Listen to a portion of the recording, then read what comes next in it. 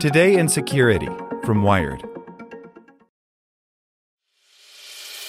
As a longtime foreign correspondent, I've worked in lots of places, but nowhere as important to the world as China. I'm Jane Perlez, former Beijing bureau chief for the New York Times. Join me on my new podcast, Face Off, U.S. versus China, where I'll take you behind the scenes in the tumultuous U.S.-China relationship. Find Face Off wherever you get your podcasts. Want to learn how you can make smarter decisions with your money? Well, I've got the podcast for you. I'm Sean Piles, and I host NerdWallet's Smart Money Podcast. Our show features our team of nerds, personal finance experts in credit cards, banking, investing, and more. And they'll help you make the most of your money while cutting through the clutter and misinformation in today's world of personal finance.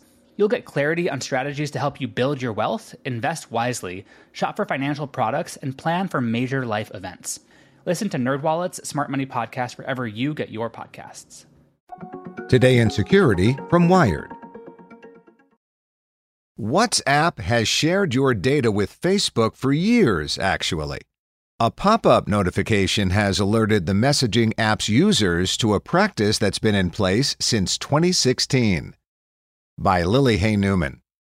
Since Facebook acquired WhatsApp in 2014, users have wondered and worried about how much data would flow between the two platforms.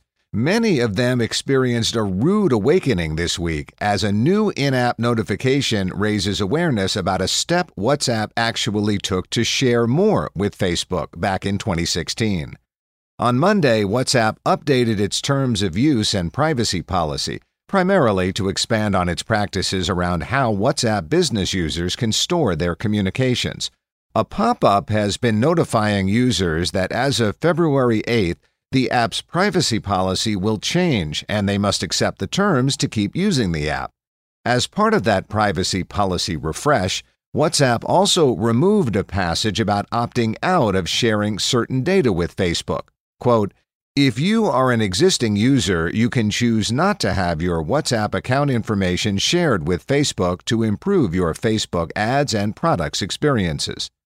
Some media outlets and confused WhatsApp users understandably assumed that this meant WhatsApp had finally crossed a line, requiring data sharing with no alternative.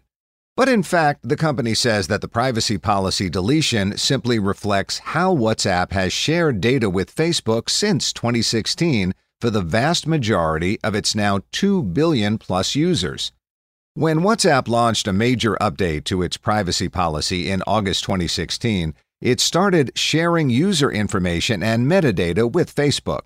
At that time, the messaging service offered its billion existing users 30 days to opt out of at least some of the sharing.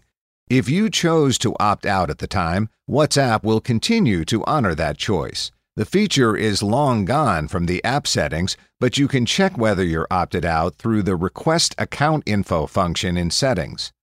Meanwhile, the billion-plus users WhatsApp has added since 2016, along with anyone who missed that opt-out window, have had their data shared with Facebook all this time. WhatsApp emphasized to Wired that this week's privacy policy changes do not actually impact WhatsApp's existing practices or behavior around sharing data with Facebook. Our updated terms and privacy policy provide more information on how we process your data and our commitment to privacy, WhatsApp wrote on Monday. As part of the Facebook companies, WhatsApp partners with Facebook to offer experiences and integrations across Facebook's family of apps and products. None of this has at any point impacted WhatsApp's marquee feature, end-to-end encryption.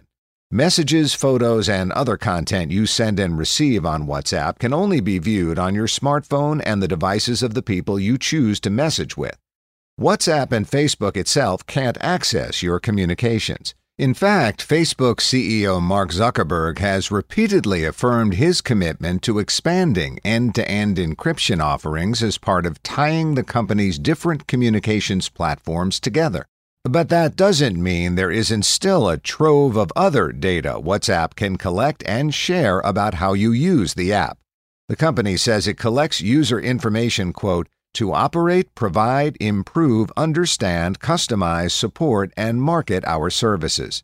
In practice, this means that WhatsApp shares a lot of intel with Facebook, including account information like your phone number, logs of how long and how often you use WhatsApp, information about how you interact with other users, device identifiers, and other device details like IP address, operating system, browser details, battery health information, app version, mobile network, language, and time zone.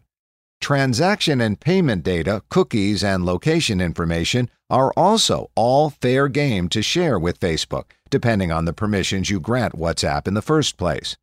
WhatsApp is great for protecting the privacy of your message content, says Johns Hopkins University cryptographer Matthew Green, but it feels like the privacy of everything else you do is up for grabs. Facebook purchased WhatsApp in 2014 and noted at the time that it and the company's chat platform Messenger would operate as standalone products. The slow shift toward integration has been controversial internally and may have contributed to the departure in late 2017 and 2018, respectively, of WhatsApp co-founders Brian Acton and Jan Koum. A few months after leaving, Acton co-founded the nonprofit Signal Foundation. The organization maintains and develops the open-source Signal protocol, which WhatsApp and the secure messaging app Signal, among others, use to implement end-to-end encryption. Today, privacy is becoming a much more mainstream discussion, Acton said at the Wired 25 conference in 2019. People are asking questions about privacy, and they want security and privacy built into the terms of service. Though this week's WhatsApp privacy policy revisions don't actually alter the messaging service's behavior, it's significant that users may have thought the company was offering an opt-out option all these years that didn't actually exist. A level of data sharing that some users disagree with and even fear has already been going on. Given the reality that Facebook has owned WhatsApp for the better part of a decade, this clarification seems to some like simply reckoning with the inevitable. I don't trust any product made by Facebook, says Evan Greer, deputy director of the digital rights group Fight for the Future. Their business model is surveillance. Never forget that. Like what you learned? Subscribe everywhere you listen to podcasts and get more security news at wired.com/security. Want to learn how you can make smarter decisions with your money? Well, I've got the podcast for you. I'm Sean Piles, and I host NerdWallet's Smart Money Podcast. Our show features our team of nerds, personal finance experts in credit cards, banking, investing, and more. And they'll help you make the most of your money while cutting through the clutter and misinformation in today's world of personal finance. You'll get clarity on strategies to help you build your wealth, invest wisely, shop for financial products, and plan for major life events. Listen to NerdWallet's Smart Money Podcast wherever you get your podcasts.